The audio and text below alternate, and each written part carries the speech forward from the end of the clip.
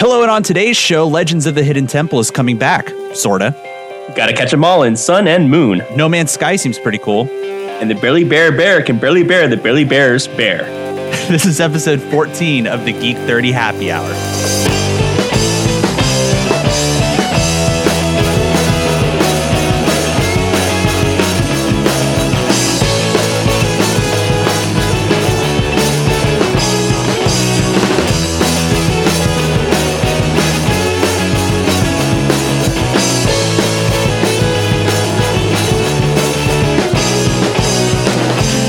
Welcome back to another episode of the Geek 30 Happy Hour, where we drink a toast to all the geeky things we're passionate about. Today is March 5th, 2016. My name is Alex, and there's JoJo.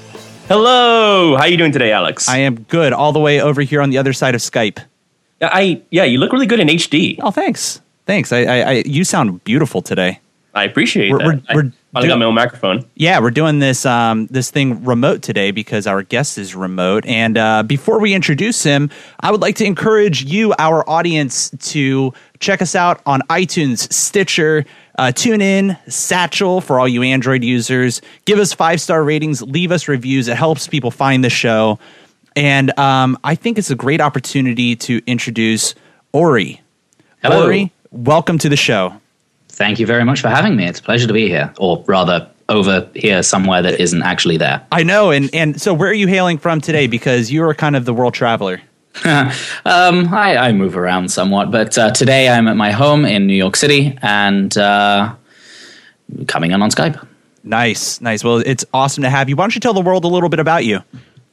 Well, as I said, I'm Ori. That already narrows it down significantly. I am the founder and CEO of Dragonfruit, the best, only, first, etc. dating app for geeks. Let's see. I spend most of my time either working on that or watching reruns from 90s sci-fi or playing classic Nintendo games. Or, I love it. trying to keep up with everything that's going on. You would love JoJo's whole collection of old school video games. What do you say, JoJo? I mean, I have to bring it up again, but I still have a Virtual Boy. I know. It's not like he brings that up ever. Virtual Boy. I have it, and it works. And I have all 6 works. games. Is that great? I love it. Yeah, that's pretty great. I just hooked up my NES a couple of weeks ago here to my big screen. Oh, that's very awesome. big screen, but way bigger screen than they ever intended it to display on. And amazingly, all of my games still work. You got to stick a wrench in there and make sure that it doesn't ever move even a tiny bit, but it works, right? Which is super exciting because actually I blow into the cartridge to get all that dust out. Yeah. And amazingly, my save, that's crazy. My save game from The Legend of Zelda is still there. And, wow. I still can't beat the 8th Temple. Oh, man. Oh, the great games back then. We don't have that anymore. No, we kind of do, but not like that. It's like a different time. But we're going to get into a lot of cool stuff that Ori's doing with Dragonfruit towards the later part of the show. Definitely stick around. But before we do that, let's get into what we're drinking. Oh, hello, Geek Study. It's beer time.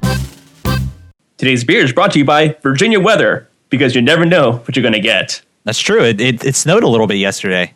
Well, then it was like spring 2 days before. It's going to be summer here in a couple of days. Yeah, isn't that wild? I don't know. All over the What's place. it like up there for you guys up in New York City, Ori? Pretty much the same. We did have snow, was it yesterday, I think? And later this week, it's going to be in the mid-70s. It's madness. I'll take the 70s, though. Oh, my gosh. Well, It makes a nice change before we plunge into the apocalypse. Yeah, but to have both your winter coat and your shorts in 1 week, it's just really weird to me. Yeah, and like speaking of summer, this beer is something I love to drink in the summer. It's something that most people know. It's a favorite of Ori's, and he wanted to bring it to the show today. It's Dogfish Head's 90-minute IPA. And this thing is delicious. If you guys have never had it, there's actually a bunch of Dogfish Head brew. I guess an ale house, like where they actually serve food. It's like a restaurant. They serve all the beer and stuff there. They have a few of them here in the DC area. Do they have any up there where you are, Ori? Dogfish Head actual locations? Yeah, like an actual location, like a restaurant. I don't think so. Oh man, you got to come down to DC sometime. I'll take you over there. It's awesome. Sounds good. And so you can get these, these beers at the restaurant. They're paired with various foods, really good pub food. But specifically, this beer, according to their website, it says Esquire magazine calls our 90-minute IPA perhaps the best IPA in America. An imperial IPA, best savored from a snifter. Is that how you say it? Snifter? 90-minute has a great malt backbone that stands up to the extreme hopping rate. 90-minute IPA was the first beer we continuously hopped, allowing for a pungent but not crushing hop flavor. And I think that's exactly well put because, we talked about the IPA that we had in the last episode with Bill McKenna from Not Another Podcast. We featured Dark Vader from Quattro Goomba Brewery. And that was a black IPA. And what I really like about IPAs is when they're kind of nicely balanced like this one. And Ori, I think we were talking about that prior to the show. Like you would agree with that, right? Oh yeah, definitely. I'm not an IPA drinker, but the reason that I like the 90-minute is because it almost isn't one. It's a lot smoother and a lot less hoppy. It doesn't, hit you in the face like some other IPAs that you either have to really love an IPA or you can't drink it. As a non-IPA drinker, this is the one that I go for most often, just because it is very smooth and kind of gentle on the hops, and it's just really tasty. Oh, totally. And let's give this one a quick sip. That's good. Well, it's it's so good. All right, and another thing that they have on the website here, tasting notes and food pairings. So tasting notes, they talk about brandied fruitcake, raisiny and citrusy. I would agree with that. It's a little floral as well. If I could be so bold as to say, an IPA that's floral, that would never happen. And the food pairing recommendations, they say pork chops, beef, grilled fish, frites, focaccia. How do you say that? Focaccia. Okay, I'm a ignorant American. I don't know how to say things. Split pea soup, Stilton cheese, and escargot. You had it right the first time. I know. He's bilateral. I am. No, great beer, and thank you so much for recommending this one. It's as we're getting into this warm weather, it's awesome to get back into a beer I love drinking during the spring and summer. This is definitely kind of a beer that I love my stouts and I love my porters, but I love a cold beer, and this just tastes better cold, super cold. And I'm going to put up a link for those of you guys who aren't familiar with Dogfish Head. I'll put a link to the beer up on our website in the show notes. You can see there's a number of states where you can get this. It's kind of all over the place, so take a look. If you can get it in your state, go for it. Give it a try. Let us know what you think. geek30podcast@gmail.com. We love to hear your feedback. But now I say it's time to get into the news. Geek 30 News! First and foremost, who remembers Legends of the Hidden Temple? I definitely remember Legends of the Hidden Temple. That was such an awesome show. It was so good. Ori, do you remember the show? Well, I mean, I didn't grow up here, so I've heard of it. I've seen clips and things, but we had a lot of stuff that was very similar in the UK. Yeah. So I know the format. Yeah, and this is, if you guys don't remember, and you're not a kid of the 90s era or the late 80s, this was one of the best game shows ever. As a kid watching it, was basically you're watching these kids try to be Indiana Jones. And you yell at the screen furiously because you're so dumb, but you saw it from a third party perspective. They didn't see it inside the little environment. It was hilarious. Jaguars, freaking do it! You're getting really, really upset. Exactly. But it's coming back. It's coming back as a movie. Well, I got my Orange Iguanas t-shirt then. Hell yeah. Silver Snakes. Silver Snakes was always my second favorite, but Red Jaguars was always my number one. So there's this article that I saw from Entertainment Weekly. It says the Green Monkeys, Silver Snakes, and Red Jaguars will take on the Hidden Temple of Olmec once again. EW has confirmed that Nickelodeon plans to reboot the popular 90s game show Legends of the Hidden Temple in 2016 as a TV movie. Legends of the Hidden Temple, which ran for 3 seasons from 1993 to 1995, was a popular Indiana Jones themed children's game show from an era when Nickelodeon was known chiefly for its game shows, including What Would You Do and Nick Arcade.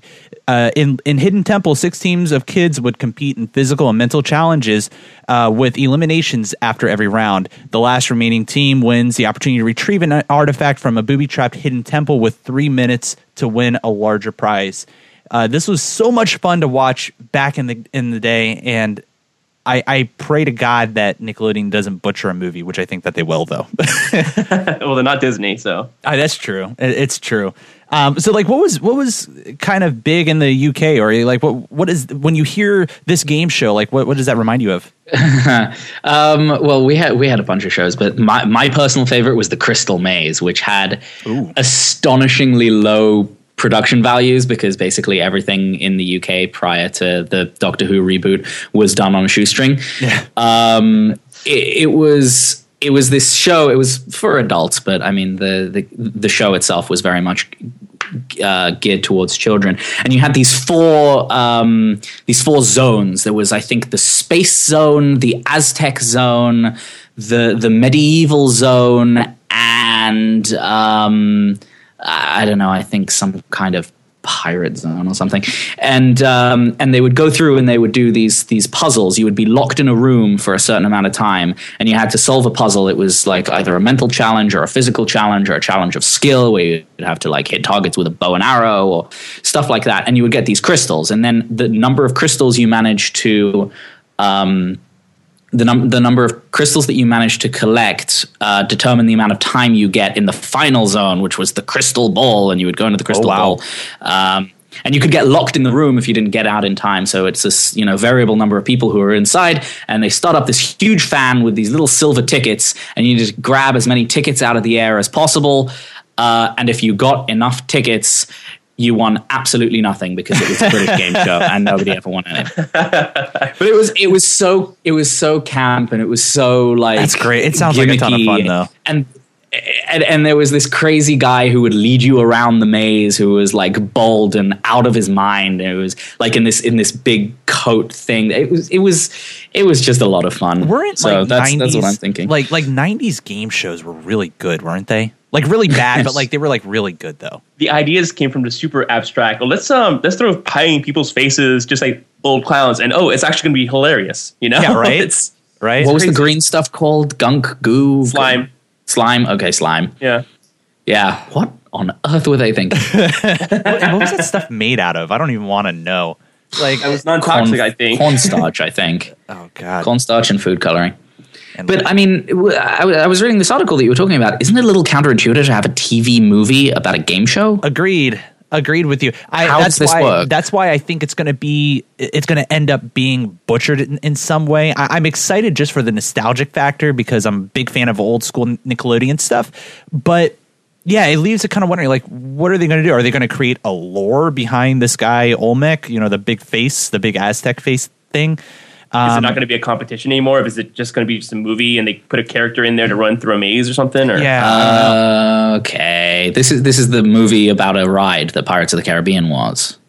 Yeah. Well, no, this was a game show, and it's now being adapted into its own movie. Like I feel like they're actually just trying to put lore behind this old like 90s game show. Like what did so what they did, Ori, and at the very end of it, and the show that you mentioned actually really reminded me. They run through the temple, like through the hidden temple, and as they would go through it, they would have to solve these puzzles and these like riddles, and sometimes it was stacking these like skulls on top of each other, making sure that they would fit. Sometimes they would have to like trudge through something and like come out on the other end or find some kind of key to get to another room. Sometimes it would be ambushed by some kind of a Aztec guard and they would be like taken away and they would be disqualified. Like there was like a ton of different stuff that would happen. I'm almost wondering like I wonder if they're just trying to take all that and be like, oh yeah, this is why all that happened. You know what I mean? Kind of like Pirates of the Caribbean. Like what you would hop on the ride, but now they have Johnny Depp and there's like a whole backstory to, oh, that's why that all happens in the ride. You know what I mean? Yeah. But you heard of me. Yeah. Yeah, exactly. Yeah. So I don't know. I'm curious. I'm a little bit scared, but I'm curious nonetheless. I will probably watch it just for the wow factor. Let me see. When does it say it's coming out? It's coming out this year, but it says, I don't think that they have an actual date. So I don't know. It's going to be a made for TV movie. So that also throws a nice little FU to the fans in some way. So we'll see. All right. And speaking of Doctor Who, is Doctor Who that big of a thing in the UK for you guys as it is for like me here in the United States? Well, to quote the Doctor, oh yes. Oh yes. Oh yes. Yes, it is. It is big business in the UK. Oh, admittedly, I think they kind of didn't expect the massive amount of fans to come out of the US, and that's why, in the fifth, sixth season, they kind of geared it a little bit more to the US audiences. But no, it's huge, and Doctor Who has always been a huge thing in the UK. Oh yeah, because so many people grew up with it. I mean, it started in 1964, so all of the adults and the previous generation, they have very vivid memories of watching Doctor Who growing up. Yeah. Did you watch a lot of it? I've watched everything from the new since 2005 and some of the old stuff. But the old stuff is tough to get through, man. There's a lot of it, and it was a very different time in television, particularly like you need to understand the context of UK TV. It takes some dedication. Yes. Yeah. I would agree with you there. I mean, the production quality is definitely like they were like, here's $5, do what you can. But I mean, ingenuity is born by necessity, right? So totally. Wow, that's a great one. But that was beautiful. It was almost like poetic. But like, yeah, when you end up not being able to have a budget to build a spaceship, you just stick it in a blue box, and the magic is made. That's so true. All right, I always like to get folks from the UK. I love to get their insight on Doctor Who because, like, for me and Jojo would agree for him too. Like, it's great. It's just great. Great it's TV. It's a lot of fun, definitely. Yeah. And I'm glad because of that, the production value for like Sherlock, was increased substantially, and they did a good job of that as well. That's a show I actually have never seen. Oh, you are missing out. Yeah, it's so good. Oh.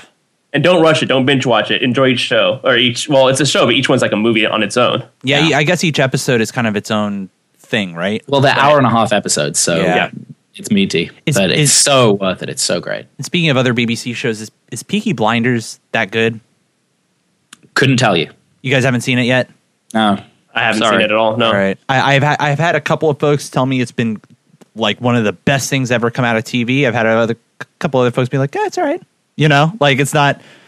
So I'm actually really curious. If you're listening here and you think that Peaky Blinders is something I need to watch, definitely let me know. I'm curious about that one. geek30podcast@gmail.com. Let's move on to the next thing. This is actually something I'm really excited about because I'm kind of a Pokemon nerd. They announced Pokemon Sun and Moon coming out holiday 2016. This is going to be on the 3DS. And there's speculation this is going to be the last of the Pokemon games for this specific console before they come out with whatever their new handheld console would be. So the Pokemon Company had an article, and I'm going to post all this stuff in the show notes like normal. It says, as we celebrate 20 years, by the way, like 20 years? That's crazy. Holy shit. Anyway, as we celebrate 20 years since the launch of Pokemon Red and Pokemon Green in Japan, the next era of Pokemon games is being announced. Pokemon Sun and Pokemon Moon are coming out for systems in the Nintendo 3DS family in holiday 2016 with a new world, new Pokemon, and new adventures to discover. Watch the first teaser for Pokemon Sun and Moon at the top of this page. And again, I'm going to post this link. You'll see the movie there. It's pretty cool. They kind of give homage to the original Pokemon games, and it gives you all the nostalgic feels. I feel like that's all we're talking about today is nostalgia, but I love nostalgia. So, were you guys big Pokemon players? I was not. No? What about you, Ori? Did you ever get into that? For a little while, I had Pokemon Blue, God, 20 years ago. And I had Pokemon Blue and I played the crap out of that. I was like, that was at the time you were like linking your Game Boys and trading that way. Oh, and heck yeah. That was a lot of fun. And that was, pretty big thing in my school. But then I kind of dropped off for a while because I was like 150. 150. That's how many Pokemon there are. I don't know what these 250 are. I don't even know how many there are by now. It's I don't either. Thousands. Man. I don't either.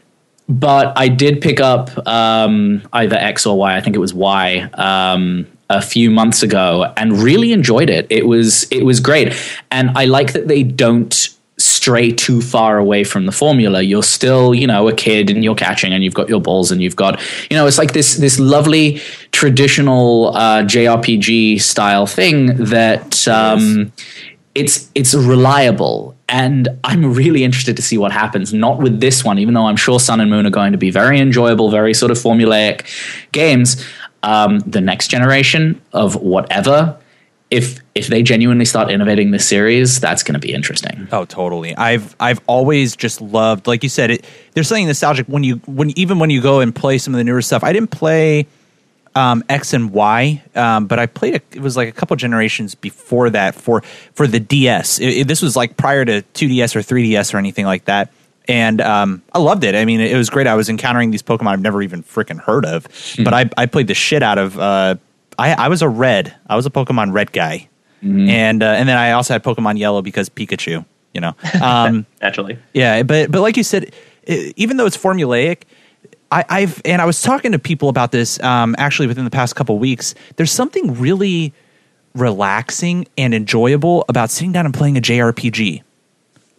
I love JRPGs. Yeah, they're just it's kind of approaching a game in a different way. It's not so twitchy, and it's not so like you don't have to go micromanaging every little detail and it's and even like with action games, like I like Assassin's Creed for what it is, kind of as an action game and a stealth game.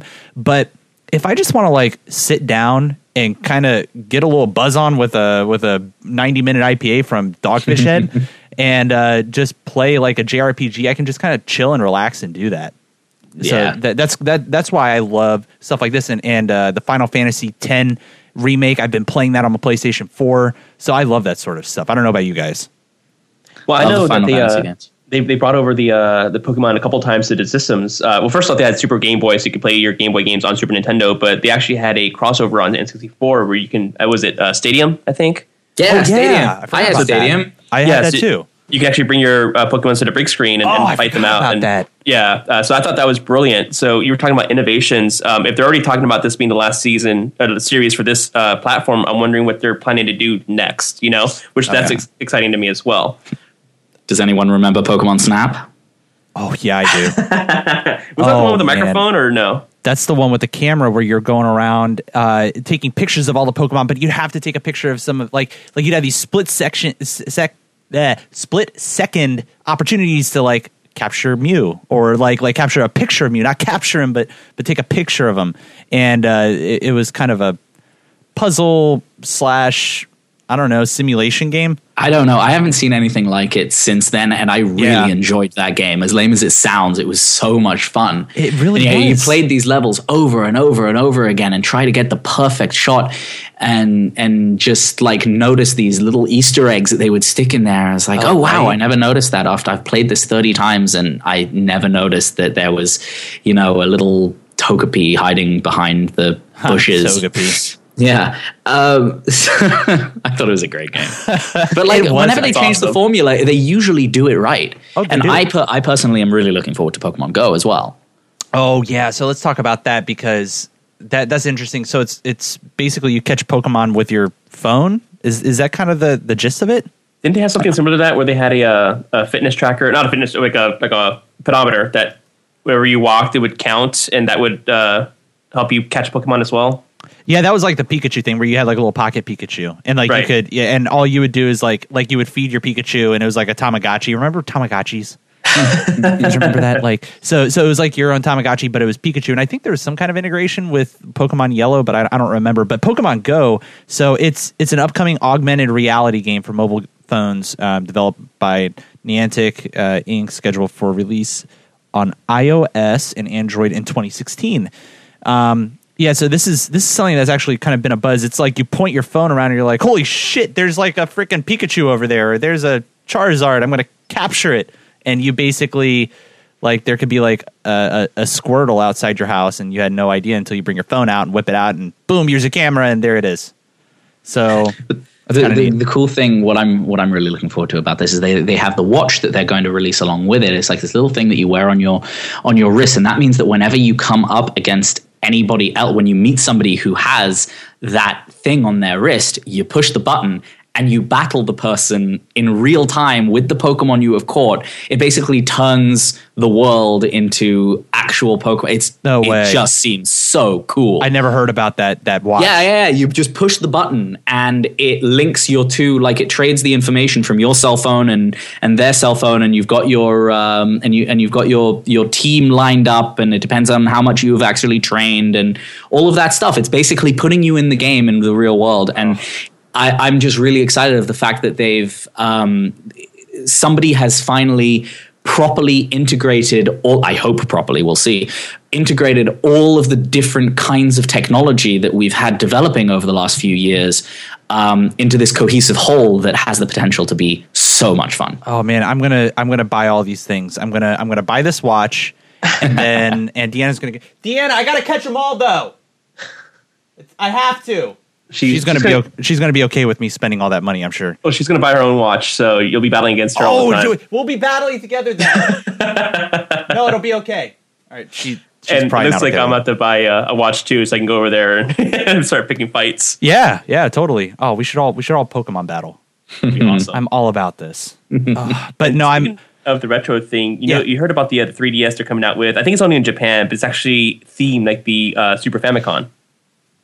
Oh, tell me about this. I don't know anything about this. So it looks. So we got the Super Nintendo in the U.S., but in Europe and in Japan, they got the Super Famicom, which is a slightly different design. It's the same system, platform, and everything, but the design is completely different. So they're coming out with a 3DS system, the newer one, the faster, better processor, whatever, limited edition in April. That looks it's designed exactly like a Super Famicom. The buttons are like the yellow, red, green, and blue, and everything like that. There's pictures online. Let me see if I can pull something up for you. Oh, totally, man. I would love to see this. Yeah, put it in the Skype there. now that we're Skyping, we can share things. We can share all the things. But while he's pulling that up, I was talking to my buddy. I think I'm gonna buy his Nintendo 3DS just so I can buy Sun and Moon, because I don't have any good, well, other than my iPhone 6s Plus. I don't have like a mobile gaming device. Ori, do you? A mobile gaming device? I mean, I have a 3DS. Do you? Okay. Oh yeah, no, I that's do. what you said that. I knew that. And you've been enjoying it? I have. You think it's worth it? I think it's worth it, but because I'm such a retro gamer myself, I like the fact that there are so many ports of older games that you can get from the store. So I missed the Phoenix Wright series, Ace Attorney, and you sit there and you be a lawyer. This speaks to me because I am a lawyer, and I like to play games about being a lawyer. About being a lawyer. And those games were, at least the first couple, were only released for DS, but they remade them for the 3DS, and that means that even though I don't have a system that can play them anymore, I get to play them. There you go. And there are all of these, remastered stuff and things like that. They made Majora's Mask recently in HD, like 2 years ago, which was a lot of fun. Ooh, and that was cool. I actually played a demo of that. They just dropped Twilight Princess for Wii U now. You can download Twilight Princess if you want it in HD. Did you guys like that game? I liked it, yeah. Did you? It was different, but I liked it. I loved it. Did you? I have to go back and play it. When I originally played it for the Wii, that was the one on the Wii, right? Where you turn into a wolf. Yes. So I had trouble getting into it, and I'm just thinking, like, man, I got to just do myself a favor and try it again. And they made it all HD, didn't they? Yeah, they made it all HD. They polished some stuff up on that. That was me with Skyward Sword. Skyward Sword took me a while to get into, but once I got into it, I loved it to death. Yeah, Skyward Sword. Oh, I remember that one. That was like the one where you would like fly around and like you would Jump jump off off the clouds and whatnot. Yeah. I remember that one. That was a weird game for me. I thought that because the trend had been set so firmly in Ocarina of Time, where you had all of these different areas and 11 or so different temples that you could work through and all of that stuff. I expected more from Skyward Sword, and I just didn't like it. I didn't like it as much as as Twilight Princess. I thought Twilight Princess was amazing, and I've heard this before. A very good friend of mine, we have regular loud arguments with Rowan where he insults Twilight Princess, which is honestly one of my favorite games. And he just says, it's impossible to get into. You can't do it. I've tried to drop him into various different parts of the game. He's just like, this makes no sense. None of this is a terrible, terrible game. And I couldn't disagree more with him. I think it's a fantastic game. I thought that it was really ambient and the story was great. And there was innovation in the gameplay, the fact that you could be a wolf and stuff like that. They really put a lot of thought into it. And I thought it was just fantastic. Yeah, the switching with the dimensions in that game I thought was always really neat. I like that sort of, it was almost like the world isn't everything of like what it seems. You kind of have to shift your perspective. It was kind of that metaphor, and like you would shift your perspective and turn into the wolf, and it was like looking at a completely different world. Yeah. I love it. I know that people really liked Skyward Sword when that game came out. Suddenly there was a lot more interest in Legend of Zelda, the franchise in general. Like I would go to conventions and suddenly see, twice as many Zelda cosplays as I used to. So Zelda clearly cosplays. It made an impact. Yeah.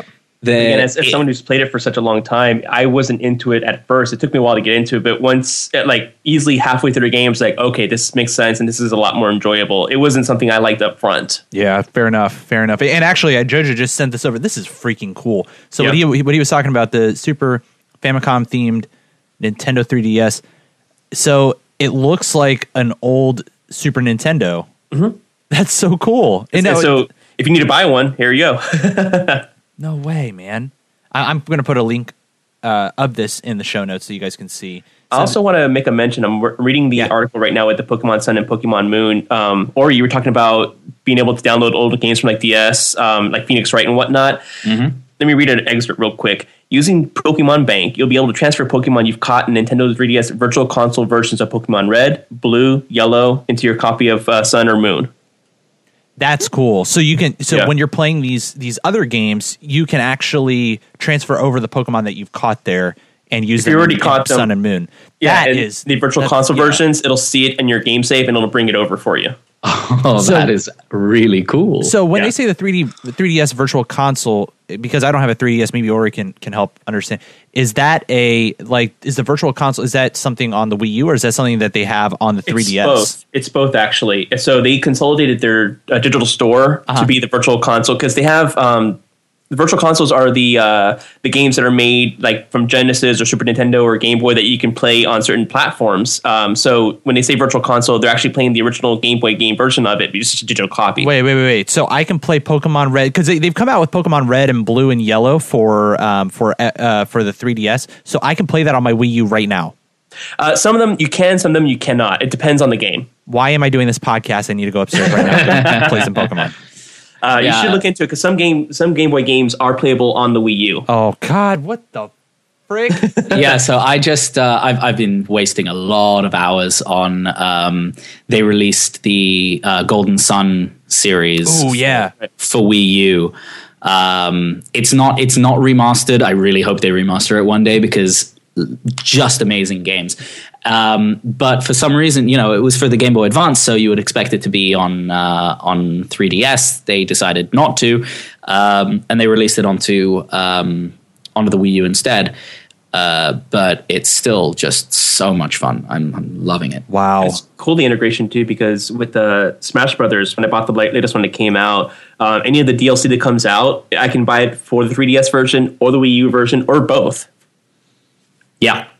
So it's cool that they cross platforms like that. Oh my God, there's going to be so much money spent in my house. It's okay. Actually, the Super Smash Brothers example is a little tough to swallow in terms of the price tag. The price is ridiculous. I'll be honest with you. How much is it? Well, every time they release a DLC pack, it has like one thing you might want and then a bunch of stuff you just don't. So it sells you like a character pack where you get a new fighter. Wow, that's awesome. A new fighter. I would definitely pay for Cloud. a new fighter. And then they try like Cloud or like Bayonetta or really cool stuff. Yeah. Then the price is, I think, for a single character pack like $8. But they try to justify that price tag with a bunch of costume pieces for your Mii fighters and stickers and stuff. Nobody cares about stickers, Nintendo. I promise. No one cares about stickers. They finally released just the fighter pack, which gives you like 5 new fighters, which is awesome, but also costs $35.99. Woof. So. Yeah, so they did that, and I think for $60, which again is the price of the game itself, you can buy all the DLC content for both platforms if you want to just get everything in one shot. So I don't think they're going to put out any more DLC after Bayonetta. Interesting. Man, yeah, I just don't know if that's worth it. I don't know. I mean, like that's a lot of money. Right. I don't know, but I'll probably end up doing it because it's Nintendo and I love Nintendo. So you can't help it. It's easy to forget about it once you start playing. I guess you have that pang for the first 5 minutes, and you're like, this is awesome. It's just it's like wait, what money? What money did I spend? I don't remember. See, I like the Mario Kart version better, where you can pre-order both expansions for a cheaper price, and it was bad. That wasn't a bad deal. I think it was like $12 or $15. You got maps, right? Yeah, you got 2 new cups per expansion. There's 2 expansions, so you got 16 new tracks altogether, plus new characters. I think like 6 altogether, 3 per, and a bunch of other like little perks. So it was actually definitely worth it because you expanded the game almost double for only like $12.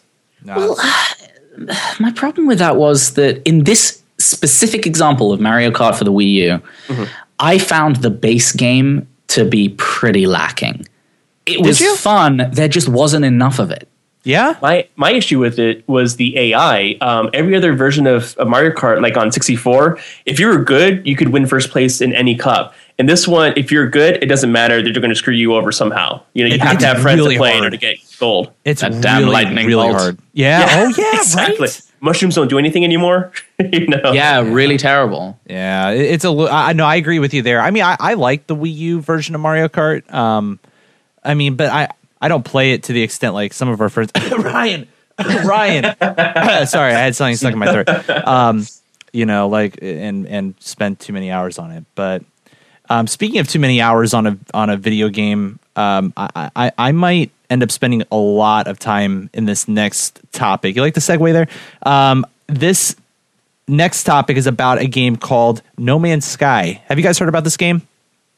I have not. I've pulled up the article. Yeah, this is wild. Or have you seen anything about this? I really haven't, but I'm looking at some of the screenshots now on the website, and it looks. Oh, you know what? I have really seen nice. this.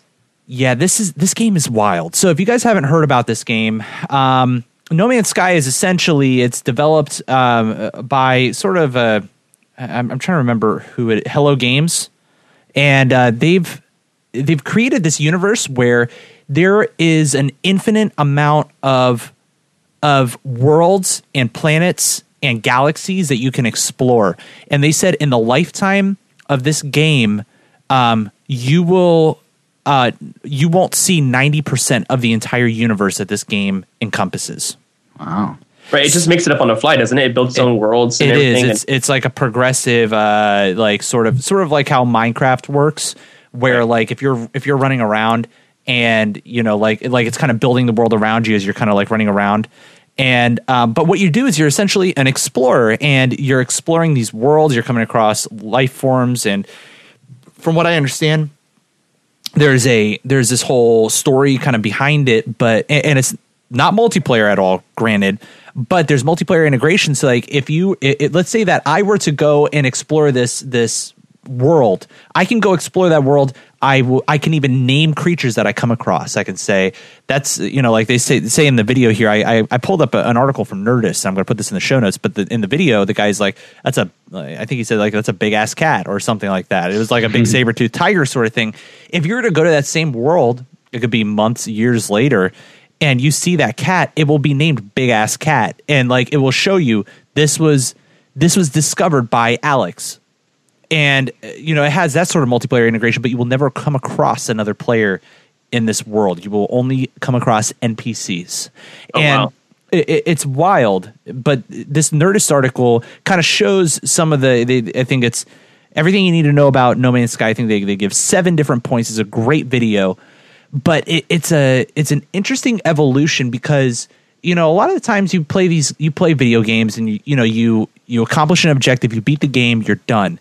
This is one of those games where, you know, you can kind of make the argument like Skyrim or Fallout, like you'll never beat this game. Isn't that scary? Mm-hmm.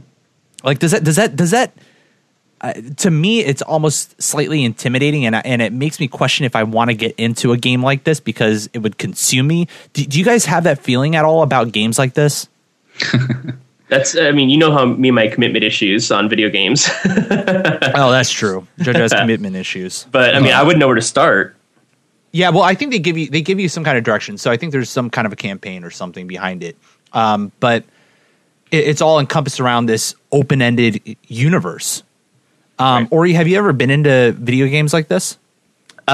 Yes, but these kinds of games do scare me because I'm a completionist. Like, I like to finish things. Oh, good luck. 100%. It means that sandbox games tend to take over my life a little bit. I could not get through Mass Effect because there was just too much to do, and I would get caught up. Just like I needed to explore every planet in every system completely, and that just meant that it was a complete time suck. Like I just couldn't do it. This started out for me with the Deus Ex series, where it's fair, like it is linear, but it's a kind of open world. You can go wherever you want, more or less. So you don't need to follow the story. And like in the second level, when you're at the FBI headquarters or whatever, and there's like a passage, and you walk down the passage, and then there's a huge underground research facility with aliens. And I'm like, what the hell is happening? And it's like, I can't leave well enough alone. So if you give me an entire universe with, I think the website has 18 followed by 16 other digits of planets. I don't know what that number is. It's like 18 to the power of 16 times 10 to the power of 16 planets. Yeah. That is a problem for me. It's gigantic, and the look here, looking at some of these pictures, you're never going to come across. You may see some similarities and some species and stuff that you come across in each of the planets that you go to, but like it's essentially infinite. Like, because nobody's going to have the patience to go through every single planet. You know what I mean? Like, and plus, I think it's physically impossible with, you know, lifespans of human beings.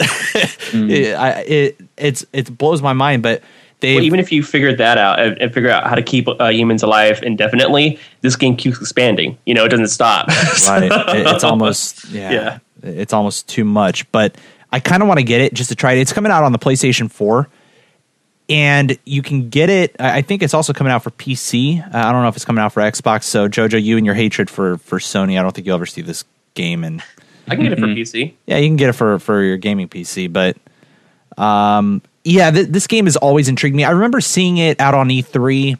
Let me think. It was like maybe a couple of years ago, and people were talking about it, and they showed the demo of this guy kind of walking into his spacecraft, sitting in his spacecraft, leaving the space station, flying towards a planet, landing on the planet, and then getting out of the spaceship, going and being able to then run around this planet. And it's a planet full of wildlife, dangerous wildlife in some cases, other alien species where, you can stop, do a quest or something for them, do some kind of task. I was like, wow, that's it's kind of wild. And it's like, if this is the way games are going, where you can almost create an infinite universe, like what does that mean for games like MMOs and other socially involved games? If this was multiplayer, it would have me totally sold. That's the one thing. So I feel like this would be a great platform for things like the Oculus and the OSIC 3D headphones. Oh, yeah, and I think that they were talking about how this was going to be available on VR. That's awesome. So that's very, really cool. Yeah, I'm hoping that Nintendo takes inspiration and does something like this for the next Metroid. Oh, totally. Oh my God, could you imagine a Metroid game with VR? Sorry, I just had a nerdgasm. Don't mind me. Right. Go clean yourself up, Jojo. Well, because you were talking about the exploration and everything, and that was what I loved about the Metroid Prime series, where you could go around and scan everything and learn as much as everything, and you would get little achievements for being able to, find every little nook and cranny. Like I said, I need to complete things 100%. It's an obsession, and you got that. And if they were to do a self-generating universe out of that, that would be super cool. Man, that'd be so cool. God, that was so freaking cool. Ugh. All right. Well, more money I get to spend, I guess. By the way, with that number of zeros in that number, that is 18 quintillion. 18 quintillion.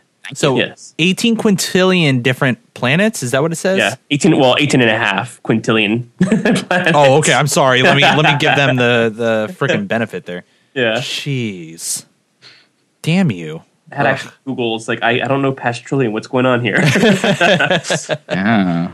Oh, that's cool. Well, let's move along. Ori, let's talk a little bit about your project. Let's talk about Project Dragon Fruit, the product that is Dragon Fruit, and this dating site that you've been putting together.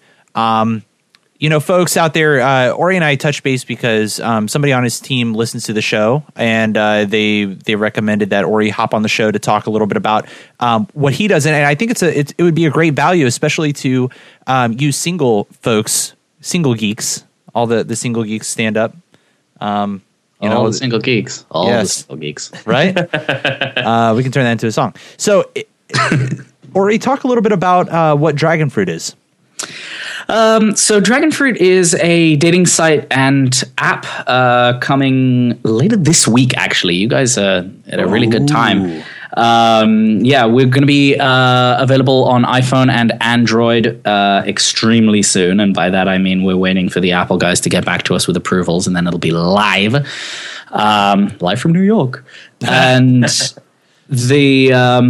so it's a dating app that is specifically formulated in every way to work with the geek experience, the geek lifestyle, the geek whatever. If you're a geek in any way, then this is for you. The reason that we put it together was because regular dating sites don't seem to really work that well for people with what I would term, alternative interests. You get a lot of situations where you're talking to somebody and they, ask you what you're into, and you decide for once, because it's the internet, to be honest about it, and you say, oh, I'm really into video games, I'm really into comic books, I love, all kinds of geeky stuff. My favorite show is Star Trek. And a lot of the time on regular dating apps, somebody will just kind of be switched off by that. Not because it's a bad thing, but just because nobody's really honest out there in the world. Right. And everybody's looking for a kind of idealized version of what they think they want. And people fail to realize, I think, that the best, that having something in common is actually kind of valuable when it comes to finding a partner. Totally. Totally. So what we do is we've got all of the regular filters and things that are used in other dating sites, but behind that we've built this huge database that interacts with our matching algorithm. This is a true matching algorithm that looks at the data that you put in and finds you matches based on what you are interested in. So you put in your geekdoms, and we find you not only, people who are into the same stuff as you. That's easy. That's a one-to-one match, but the same kind of stuff as well. It's like when you finish watching a show on Netflix and it says, "Hey, you like this? It has these characteristics. How about this as well? You might be interested in that." So if you put in, say, an easy example that I like to use is Batman. If you're into Batman, obviously it'll find you other people who are also into Batman, but it will look at things a lot deeper as well. It'll look at the whole Batman series, and it'll see if you're into other characters, your favorite characters in various Batman, in the Batman franchise. But it'll look at any other like DC Comics. It'll look at all kinds of stuff like that. But the really cool stuff is when it looks into the qualities of what you have described that you're into. So Batman, it's a dark, gritty kind of crime fighting thing. It's got complex moral questions. It's got, all of this stuff that makes Batman, and it'll find people who are into the same stuff on a qualitative level, which is more than I think any other dating site does. Yeah, that's incredible. And I know you and I talked a little bit about some of the things that make it a little bit different even than some of the other dating sites out there. Like, I think, is it free? It is, yes, it is free.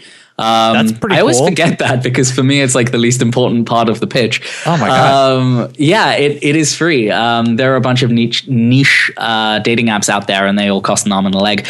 The reason that it is free is because I kind of wanted it that way. I'm building this.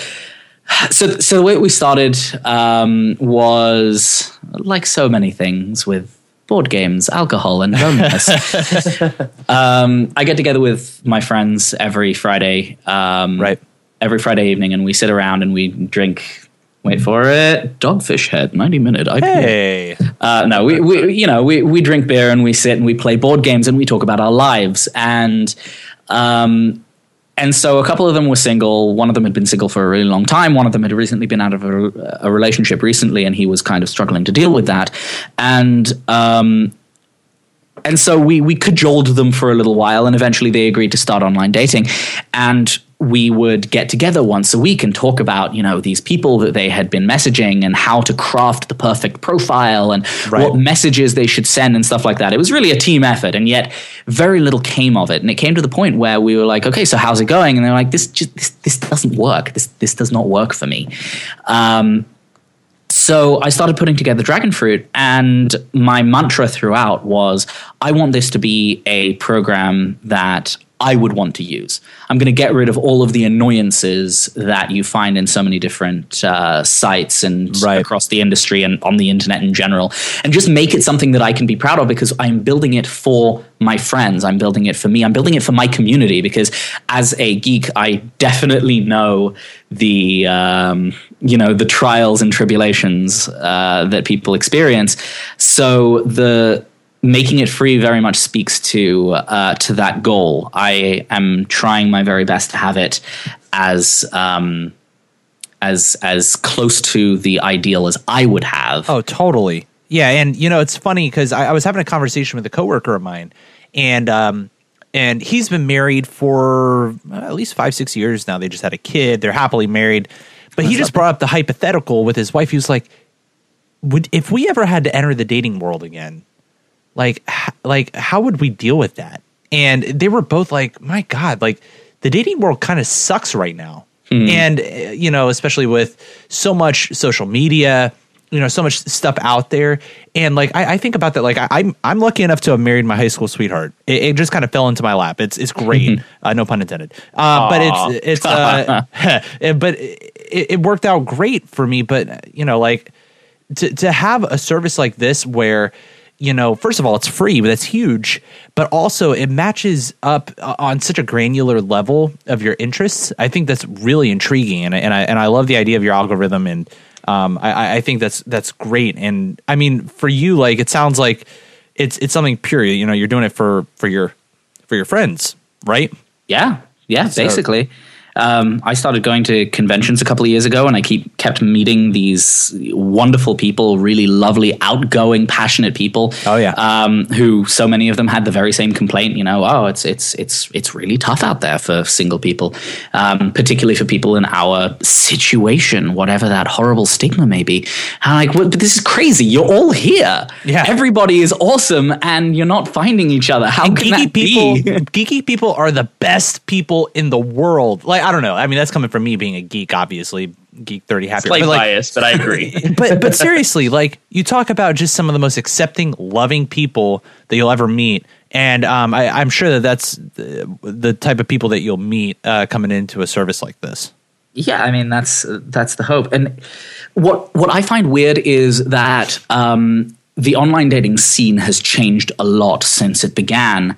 Geeks used to own the internet, and now it's very much changed, so that the same people who are good at dating in the more traditional sense are going to be good at dating online, right? Because with certain services that I shall not name, things get really, really superficial. And so if you're naturally extremely good looking and great at talking to the opposite sex, you're going to be great at you're going to be great at online dating, and that leaves everybody else who doesn't have necessarily the same level or the same comfort with people. It's not a bad thing. It just makes them far less able to operate in that space, which means that online dating, which was originally made to make things easier, has kind of gone back to exactly what dating always was.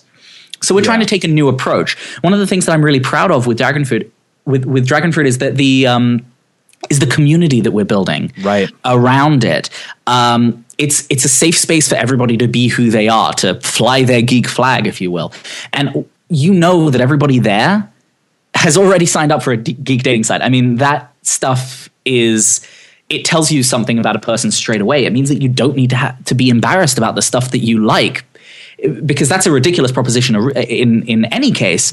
But when you're dating, you need to be honest with the person you're talking to, and having that comfort in who you are and being honest about the stuff that you're into, and knowing that the person on the other end is going to be maybe not into exactly the same stuff, but at least understand the passion of being a geek and being like borderline obsessed with something, and wanting to spend your evenings playing board games and drinking beer and talking about the finer details of how Superman shaves. That is actually an interesting question, right? Like, Isn't how it the just? how the hell does that even work?